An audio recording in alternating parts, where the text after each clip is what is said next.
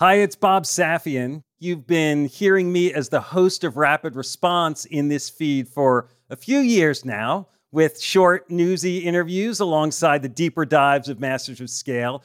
Well, I'm excited to share that Rapid Response is expanding into its own feed. We'll be putting out shows twice a week, focusing on the urgent issues that business leaders are dealing with in real time. So search for Rapid Response in your podcast player and subscribe to make sure you get all our episodes. I'll see you on the other side. Hi, listeners. It's Bob. I'm here to tell you about this special episode of Masters of Scale that we're re-releasing. It's called Lead Again, and it features Sheryl Sandberg, who recently announced that she's stepping away from Meta and Facebook, where she's been COO for the past 14 years. We first released this episode in 2017. It explores how Sheryl helped Google and then Facebook unlock their potential and create a structure for growth. It also includes several special appearances, including from Bill Gates and Mark Zuckerberg. And of course, you'll hear Reed deliver valuable insights on how great leaders never stop learning. Facebook and Meta have had their share of controversy during Sheryl's tenure. When this episode was recorded, many of Facebook's toughest challenges were on the horizon. Still, the stories and choices that Sheryl shares here are as useful and relevant as ever. And now seems like the perfect moment to remember how Sheryl Sandberg became Sheryl Sandberg through her undeniable expertise in scaling organizations. Her conversation with Reed provides lessons even a skeptical business leader can learn from. I found it refreshing to re-listen to with open ears as well as a critical eye, and I came away feeling wiser. I hope you do too.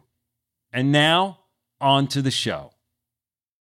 When technologies become ubiquitous and essential, they also generate opposition. Take PowerPoint, a product I use almost every day. There's a whole cottage industry of PowerPoint haters online. They publish essays with headlines like, PowerPoint makes us stupid, or PowerPoint is evil. PowerPoint is stupid. They dabble in politics, like Switzerland's anti-PowerPoint party. Google it if you don't believe me. You'll find on their website a rousing slogan, finally, do something. And if any party stalwarts are out there listening, I have news for you. Sheryl Sandberg, the chief operating officer of Facebook, finally did something. I don't love PowerPoint presentations and meetings for me because I want them to be more discussions. So I kept saying, please don't bring PowerPoint, please don't bring PowerPoint at Facebook for years, but everyone kept bringing PowerPoint. So one day, probably more frustrated than I needed to be, I just said, no more PowerPoint in any of my meetings. There was just one problem. Sheryl's words carry a lot of weight at Facebook, sometimes more weight than she'd like. Before long, she found herself squaring off against the PowerPoint enthusiasts. They're not as vocal. You might call them the silent majority. So then a few months later, I was getting ready to get on stage at the Global Sales Conference, so all of our global people from around the world. And I looked at someone who was standing there, my friend Kirsten, who was in HR at the time, and I said, well, what are the things do you think they're going to ask me about? And she said, well, everyone wants to talk about the PowerPoint thing. And I said, what PowerPoint thing? She said, the no PowerPoint thing. It's very hard to do client meetings without PowerPoint. And I said, what no PowerPoint thing for clients? And I realized that my instruction, no PowerPoint, got translated through this large organization as Sheryl says no PowerPoint in client meetings. So I got on the stage and I said, 1, I'm sorry. I didn't mean that. 2, it is on me that if you all thought that and that was a stupid idea, you need to speak up and tell me. Of course you can have PowerPoint with clients. Clients love PowerPoints. I don't. And it was just a really good lesson that I needed to be super careful that things didn't get taken too far, but also that I needed to make sure people could speak up. There are great uses of PowerPoint, and there are bad uses of PowerPoint. I'd rather focus your attention on how Sheryl handled it. She doesn't just want to be heard, she wants to be challenged. She's not afraid to be wrong, and she's not afraid to change course. And that's what makes her a great leader at scale. Great leaders of fast-moving organizations don't just make plans, they break them. You got to have incredible talent at every position. It's like this huge push. There are fires burning when you're going home. Can you believe it? Such an idiot. And then you go back to, this is totally going to be amazing. There are so many easy ways. So what to do. I have no idea what to do. Sorry, we made a mistake. But you have to time it right.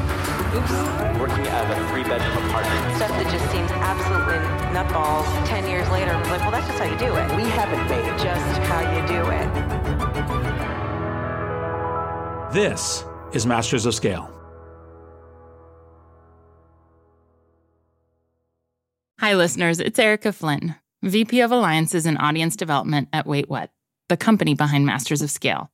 My day-to-day consists of nonstop communication, not only with my immediate team, but with our current partner relationships and with incoming leads from possible future partners, which is why I rely on the ease of Grammarly to keep my communication clear and efficient. One confusing email can turn into several confused replies, which can turn into an unexpected meeting which no one wants, needs, or has time for.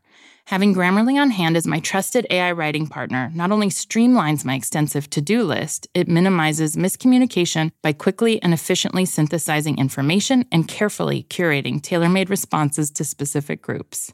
In fact, companies that use Grammarly to communicate can save 19 days per year per employee. Grammarly eases the writing process.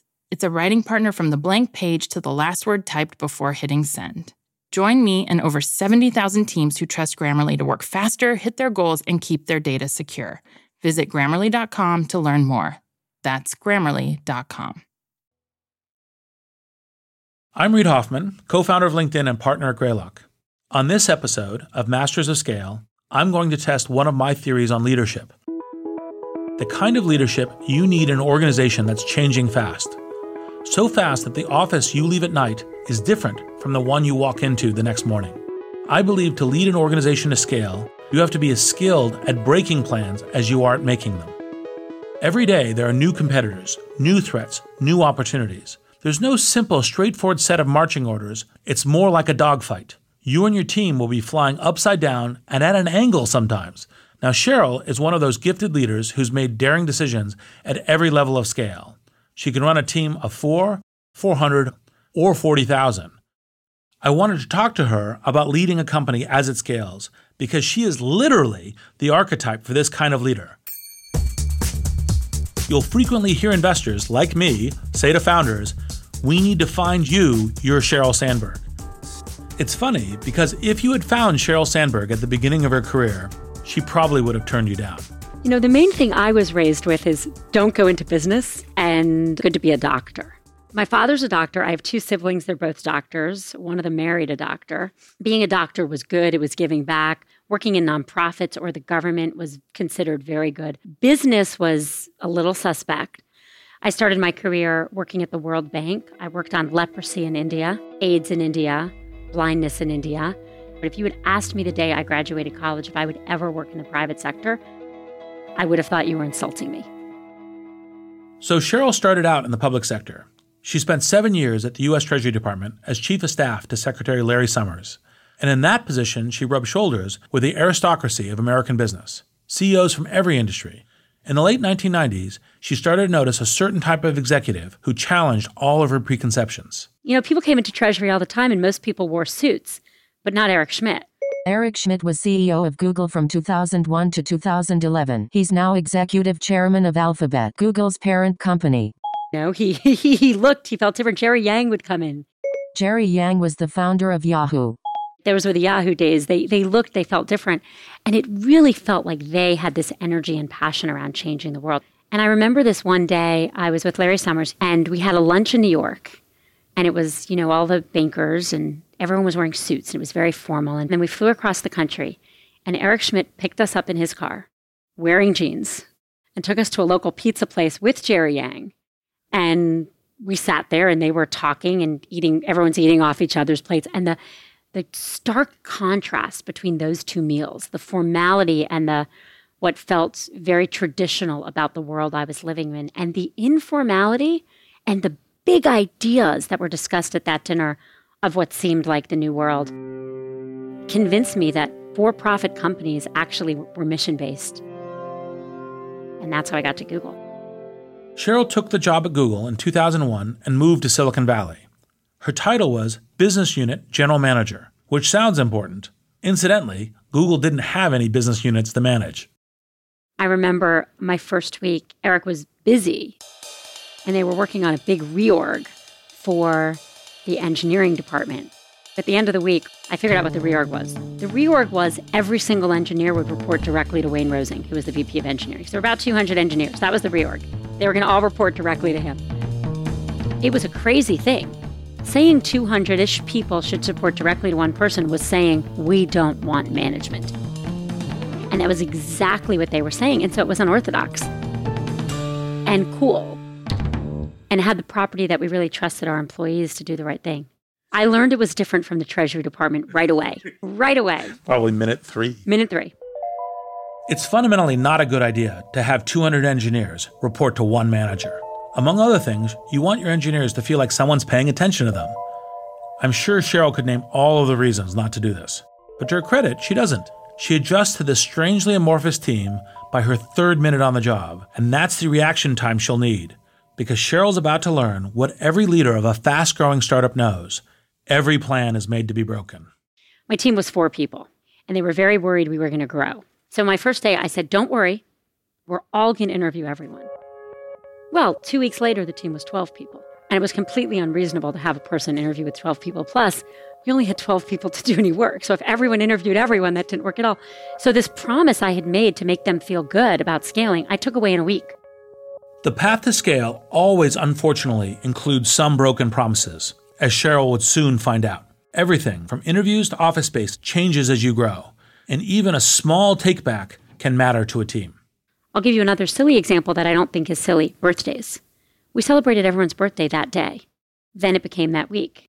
Eventually, we had a huge sheet cake with quarterly birthdays. My team was 4,000 when I left, and everyone's names on it. Now, it sounds like that wouldn't matter, but it did, because if you started out and we celebrated everyone's birthday, and we took that away, that was a problem. Now, I'm not saying be mean and don't celebrate birthdays. I'm saying figure out what your systems are going to look like later and do it now. I want to note a crucial distinction here. When it came to hiring new employees, Sheryl failed to anticipate how quickly her plan would unravel.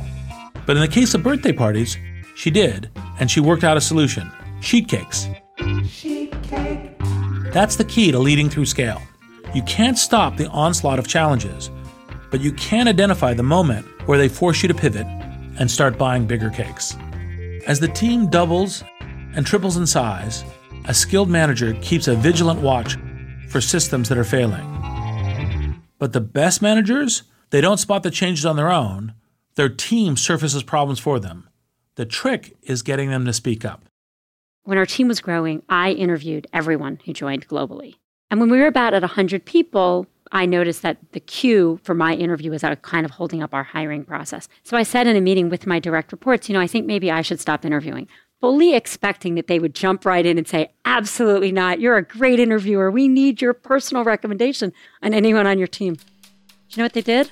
They applauded. And I thought to myself, I've become a bottleneck. And you didn't tell me, and that's on me. Notice what Sheryl focuses on here. She isn't bothered by the team applauding her decision to step aside. She's disturbed by the fact that no one told her the truth. She knows she needs everyone's honest input to make the frequent, fast decisions Google's business demands. And that kind of openness doesn't happen on its own. Leaders have to embrace truth-telling, especially when they learn that they are the problem. I thought my interview was that important. No one else did. I was their boss. I was their manager. If they didn't tell me, that was on me. And I realized I have to make it safe for y'all to speak up when I'm messing up. One thing you should know about Sheryl is that she basically built Google's engine for growth. Her team powered AdWords. They ran the business that displays ads next to search results. It may not sound like a thrilling breakthrough. In fact, it became the lifeblood, the capital that funds nearly all of Google's innovations. In essence, Sheryl and her team were building the infrastructure for global online advertising. The pressure to scale was immense. As her team swelled from dozens to hundreds, she learned to lead in a fast-changing environment. One essential skill, as we've seen, is to spot unsustainable systems. But there's a second skill that Sheryl would learn: how to hire people for roles that never existed before. She learned about this when she interviewed for a role like that. When I was interviewing for jobs, I had a really nice experience with Meg Whitman. I was interviewing at eBay. Meg Whitman is CEO of Hewlett-Packard and the former CEO of eBay. When I got to see her, I just said, I don't have any relevant experience. And she said, no one has any experience because no one's ever done this before. I really took that lesson to heart. I did not go look for people with online ad sales experience. And that's a good thing because there was no one with online ad sales experience. So Sheryl had to hire people for roles at Google that had never existed anywhere before. She also had to hire them without knowing what she'd need in just a few weeks or months. Changing organizations have changing needs. It can be hard to predict just how long you'll need a given skill set. And that's one of the hardest challenges of managing through scale. I asked Bill Gates, who you might have heard of, how he wishes he had handled hiring in the early days. He shared some wistful advice. If you were to call your younger self and tell yourself, like, okay, here are some principles by which you should hire differently, what would that phone call to your younger self be? Well, when I was young, I always hired thinking an organization would grow a lot, but the notion that these intelligences were as specialized as they are, I was so wrong. I thought, partly because of myself or misperceptions of myself, that, hey, I can learn sales. What is that? Profit and loss. You take, the sales, you subtract the costs. Do you need to go to business school? I don't think so. I didn't have enough respect for different deep knowledge. I didn't have enough respect for good management, what really good management is. Bright young founders, listen carefully. You have to start swapping out what I call generalists, those jacks of all trades, with specialists, experienced executives who know how to lead massive teams. I've seen companies swap upwards of a third of their managers in 18 months. Let me tell you, those are not easy conversations to have with the people who fought alongside you in the trenches. It's one thing to make and break company plans. It's another thing to make and break commitments to human beings. It takes practiced diplomacy to navigate those decisions. My friend, Selena Tabakwala, has that kind of diplomacy. She's a serial entrepreneur who co-founded Evite.com, an early online invitation service, and is now co-founder of a startup called Gixo. I asked her how she thinks about hiring people who can scale with the company. I think, though, one of the biggest learnings I had is how much are you hiring the right person for that time? And then how much are you hiring the person who's going to be the right person in 18 months or 24 months as you're growing? And I'm not sure I always made those right decisions, but those were decisions you had to keep revisiting because you had somebody who was crushing it at that moment. And then 2 years, 3 years down the road, they're like a manager of managers is super unhappy or isn't capable. But then at the same time, there were certain situations where we sort of hired somebody who couldn't get their hands dirty. And then it was a very frustrating 18 or 24 months if they made it that long. So I think there's this question of which I feel like I don't necessarily have the answer to, but it is balancing hiring the people who can get the job done now versus hiring the people who will also be successful later. This balancing act between who you need now and who you'll need later is no small feat. In the early startup stage, you need all-rounders who love to get their hands dirty. Later on, you need polished managers who know how to delegate. Not everyone makes it through every company turn, and not everyone is destined to be a manager. Some people are best as individual contributors, as an engineer, not as a VP of engineering. The key to keeping a happy team as you scale is to give your employees a frame to understand what's going on. You need to give each employee multiple ways to tell their own story of herodom. So they can say to themselves, I'm a major contributor. I matter here. I may not be an executive, but I'm making progress in my career. Because the reflexive story that people tell themselves is, well, I'm the first product manager, so I'm going to be the head of product from the time we're 5 people in a garage until we become a 10,000 person company. And that's actually pretty unlikely. Sheryl's team at Google was about to grow from 4 to 4,000. She had to hire for uncertainty, being ready to make and break plans, and she had to hire fast. We needed to hire really quickly. So we started that temp to hire program. We just hired people as temps. And then we would evaluate them over the course of the first month, 2 months, and then we would convert the most successful of them to full-time. It was a great way to scale in those very early days when we needed a lot of work done very quickly. It also got us to hire people we probably would have otherwise not hired. People who didn't necessarily interview well, people who didn't necessarily have the background that Google was always looking for, but they came in and did great work. Hiring temps is a great hack when you need to hire quickly, but not every company can rely on hiring temps. And there's also a tension in every growing company between hiring fast and hiring well. Founders have different philosophies on which to emphasize and when. My friend Mike Cassidy has some rules around this, which I asked him to share. He's now launching his 5th technology startup, Apollo Fusion. I want to tell you the secret sauce of his new company, but I can't. He's in stealth mode. And he's hiring quickly, but not hastily. There's a limit, he says, to how fast you should go. I mean, if you count the hours in the day that you're looking at resumes and doing interviews and then onboarding people, I mean, it's hard. If you've got 6 people in the company, you can probably only hire another 6 people in 3 months and then another 12 people 3 months after that. That really is challenging. And what are some of your rules in the early hiring? I think one of them is a bad hire in the first 15 is fatal to the company. So really watch out for those bad eggs. I mean, I have a whole set of interview questions and techniques that I really a big believer in, trying to determine if someone is a team player versus I got my stuff done. The other person's got to get their stuff done. Hey, listeners. It's Jodine Dorsey, the VP of Live Events at Wait What, the company behind Masters of Scale. I am constantly tasked with reaching out to teams across a wide spectrum of professions and the vastly different personalities that go with them. Grammarly helps me quickly shift tones to better communicate what I want to say and saves me valuable time in the process. Our upcoming Masters of Scale Summit event features top-tier speakers from CEOs to founders to political leaders. Grammarly's ability to produce on-brand writing helps me properly prepare for each and every thought leader I interact with on stage.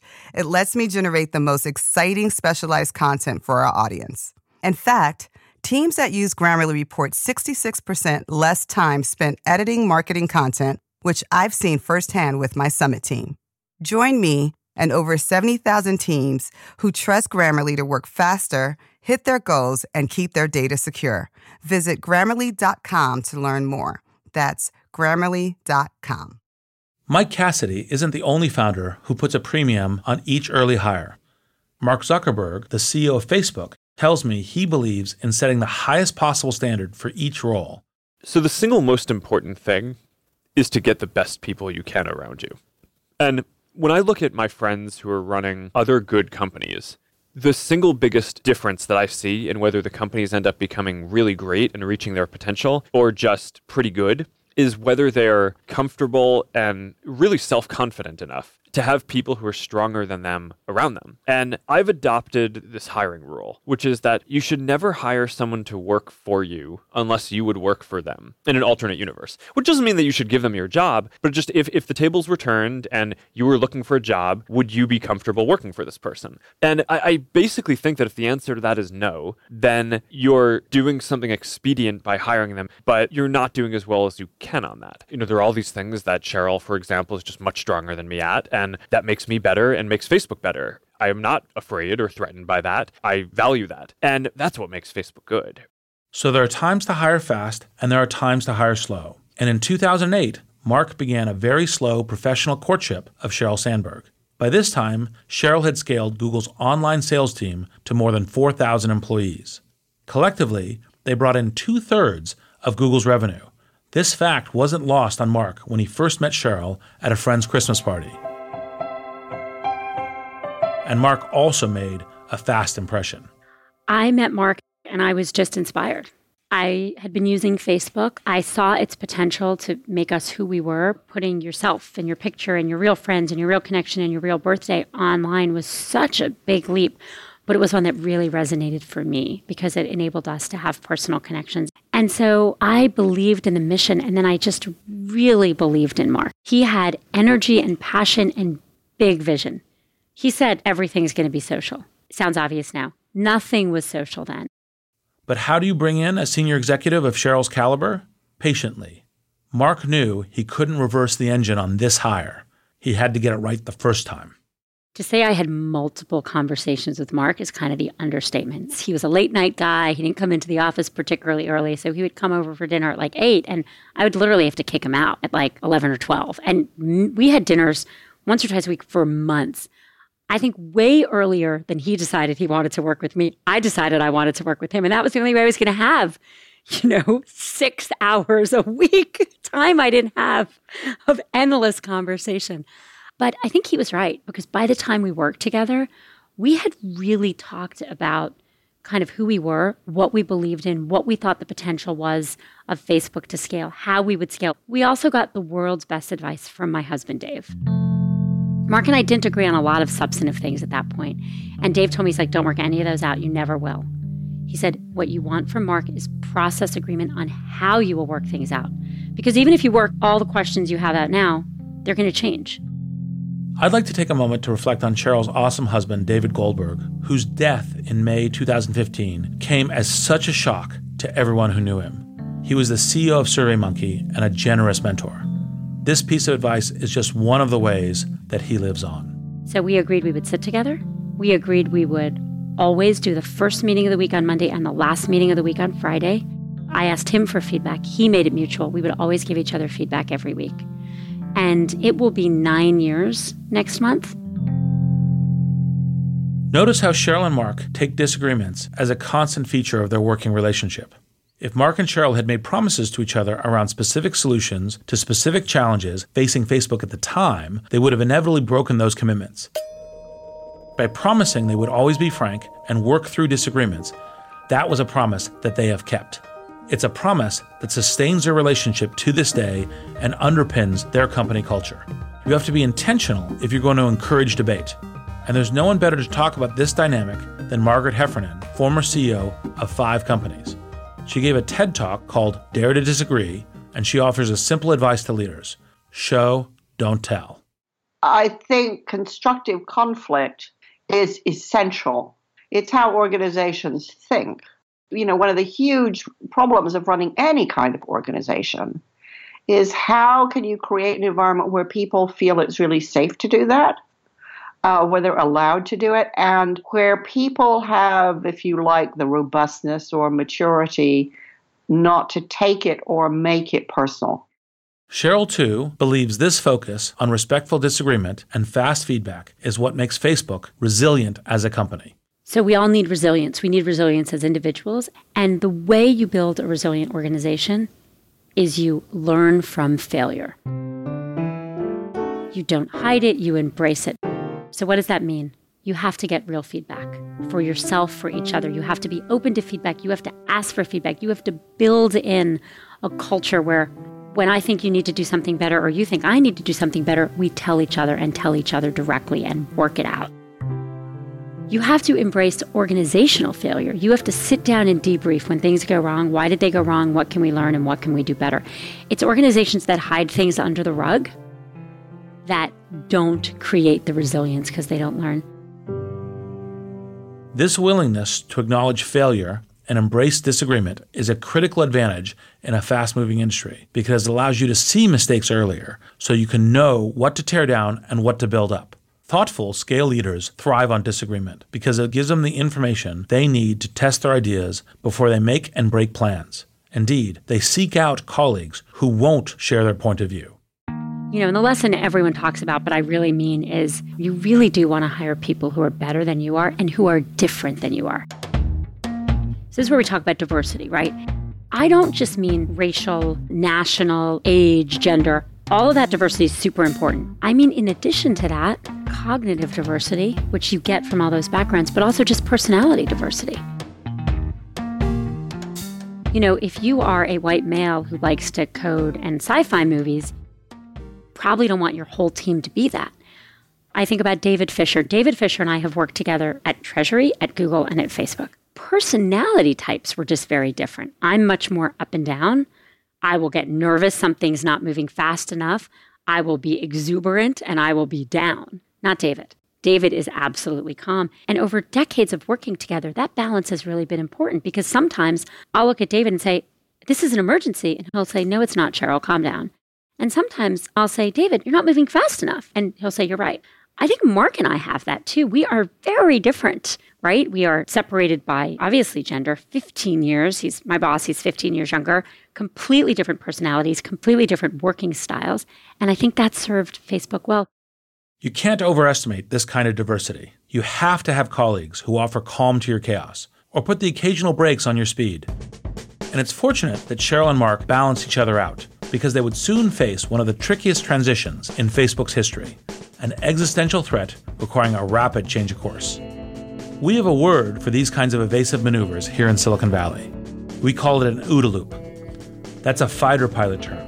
It stands for Observe, Orient, Decide, Act.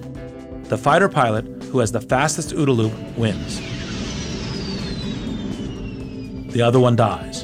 If you ever watch the movie Top Gun, you'll have a basic understanding of how an OODA loop works. Tom Cruise's character, Maverick, has a few bad guys on his tail. In a split second, he orients himself to the enemy's formation. Then he decides to perform a crazy aerial maneuver. He acts. And it confounds everyone. Score 1 for the free world. Now, I'm not suggesting that tech executives secretly want to blast each other out of the sky. What they do want is to perform slightly crazy, super fast maneuvers again and again. You'll often hear founders asking, what is the OODA loop of an organization or an individual? Because speed matters in combat and also in fast-moving industries. And in 2012, Facebook had to perform the mother of all OODA loops. Its users were migrating from desktop computers to mobile devices at a startling rate. Sheryl and Mark faced a tough decision. Our products were designed for the desktop, and we realized the mobile transition was happening. It was happening way faster than we thought, and it kept outstripping our predictions. And so Mark did this company all hands, which he still does when he wants to reset or make sure we're on the right path. And he stood up at the company all hands and said, we're going to be a mobile-first company. And he did it incredibly well. But then you know what happened the next day? Nothing. People still came in with their desktop screenshots because that's what they knew how to build. And so a couple meetings in, Mark just said, you know what? No more meetings unless your mobile screenshots first. And just by making that shift, he made the shift in the company, and we really had to force it. And the company really got on board, but it meant retraining a lot of engineers. So a shift on this scale tends to make your board members and shareholders a bit antsy. Mark Zuckerberg shared their concerns, but the greater risk, in his view, was to take only a half-hearted step towards a new market. So we made one really important strategy decision, which was often when companies need to take 2 years or so to rewrite their whole app or software for a new platform, they believe that they can't slow down feature development. So they do two things at the same time.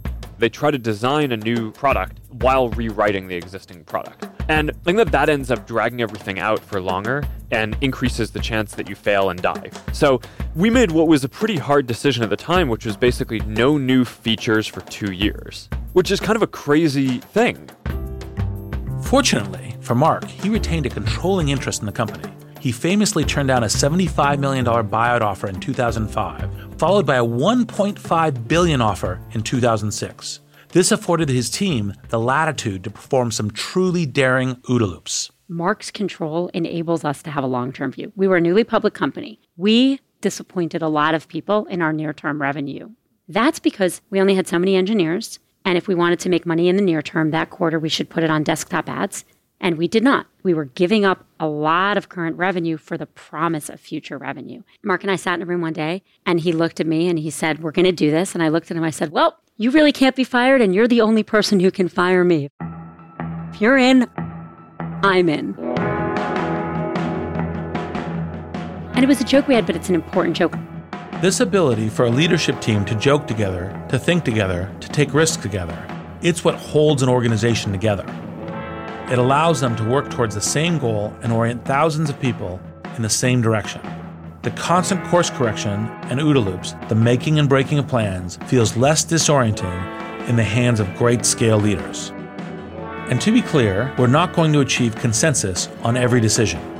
Employees may disagree passionately about a dramatic change of plans. What matters is how you have the debate and what happens afterwards. Margaret Heffernan has a great example of this. What I think is important is that when the decision is made, everybody gets behind it. And I think the most sensational example of this I've ever come across, I spent a lot of time hanging out with and writing about Ocean Spray, the cranberry company. And they're one of the biggest cooperatives in the United States. Extraordinary business. And at one point, Pepsi tried very hard to buy them. And of course, the company is owned by the cranberry farmers. So this was a really passionate debate. You could never have resolved it by who cared most, because everybody cared totally. Right? And it ended up, the vote was 49.9% in favor of selling, 50.1% in favor of staying an independent cooperative. And what made the company what it is today, which is very successful global multi-billion-dollar business, is that after the vote, everybody got behind it. There was no question, that's the vote, that's the outcome. Now we all work together to make it successful. And that's a truest sign of effective leadership. You invite discord, you welcome a noisy, feisty debate, but you ensure everyone understands and works towards the same goal. And this is where we reach the counterpoint. Leaders at scale have to be ready to make or break almost every plan. That's the general rule. But there's one plan you can't break, one variable that must stay constant, and that's the company's mission. It's the North Star that everyone orients around. For LinkedIn, it's connecting people with opportunity. For Airbnb, it's belong anywhere. For Facebook, it's connect the world. The thing about leadership is you need people to follow you enthusiastically.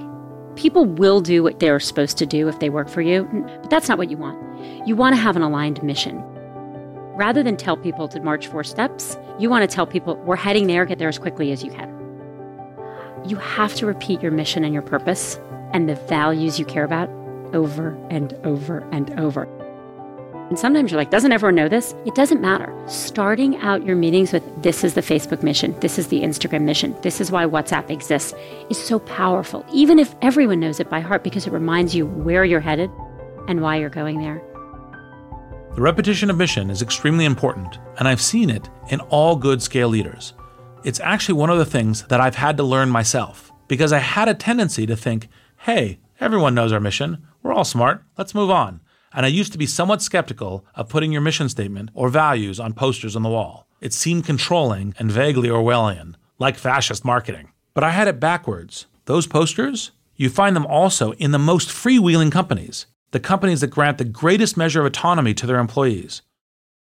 Now, whenever I see mission statements plastered on every wall stating, here's our goal, or here's where we're going, I recognize that there can be an unwritten footnote. Get there however you'd like. I'm Reid Hoffman. Thank you for listening. Hi, everyone. It's Jeff Berman, CEO of Wait What and co-host of the Masters of Scale podcast. Like many of you, my to-do list changes by the minute. Whether I'm working with partners or hashing out legal documents or brainstorming with our team, there is never a shortage of tasks that require attention and constant communication. Like Masters of Scale co-host Reid Hoffman, I know artificial intelligence is a huge part of our future. And Grammarly is an enterprising leader in AI. With Grammarly, what used to take a few hours only takes a few clicks. It's like having a collaborator for my writing, helping me generate better first drafts and tailoring messages to our specific audiences. It's not only a superior AI tool, it is a safe AI tool. And as a CEO, security is always top of mind. Grammarly has 14 years of experience and a business model that never sells our data. Security has been a priority since day one and continues to be integral to Grammarly's values today. Join me and over 70,000 teams who trust Grammarly to work faster, hit their goals, and keep their data secure. Visit Grammarly.com to learn more. That's Grammarly.com. Masters of Scale is a Wait What original. The show is recorded on-site in California and produced at the studio inside SY Partners in New York. Our executive producers are June Cohen and Darren Triff. Our producers are Chris McLeod, Jenny Cataldo, Dan Kedmi, and Ben Manila. Our supervising producer is Jay Punjabi. Original music is by the Holiday Brothers. Mixing and mastering by Brian Pugh. Special thanks to Jessica Johnston, Saida Sepieva, Elisa Schreiber, Chris Shea, David Sanford, Stephanie Kent, and Rafina Ahmad. Visit mastersofscale.com to find the transcript for this episode, and be sure to subscribe to our email newsletter.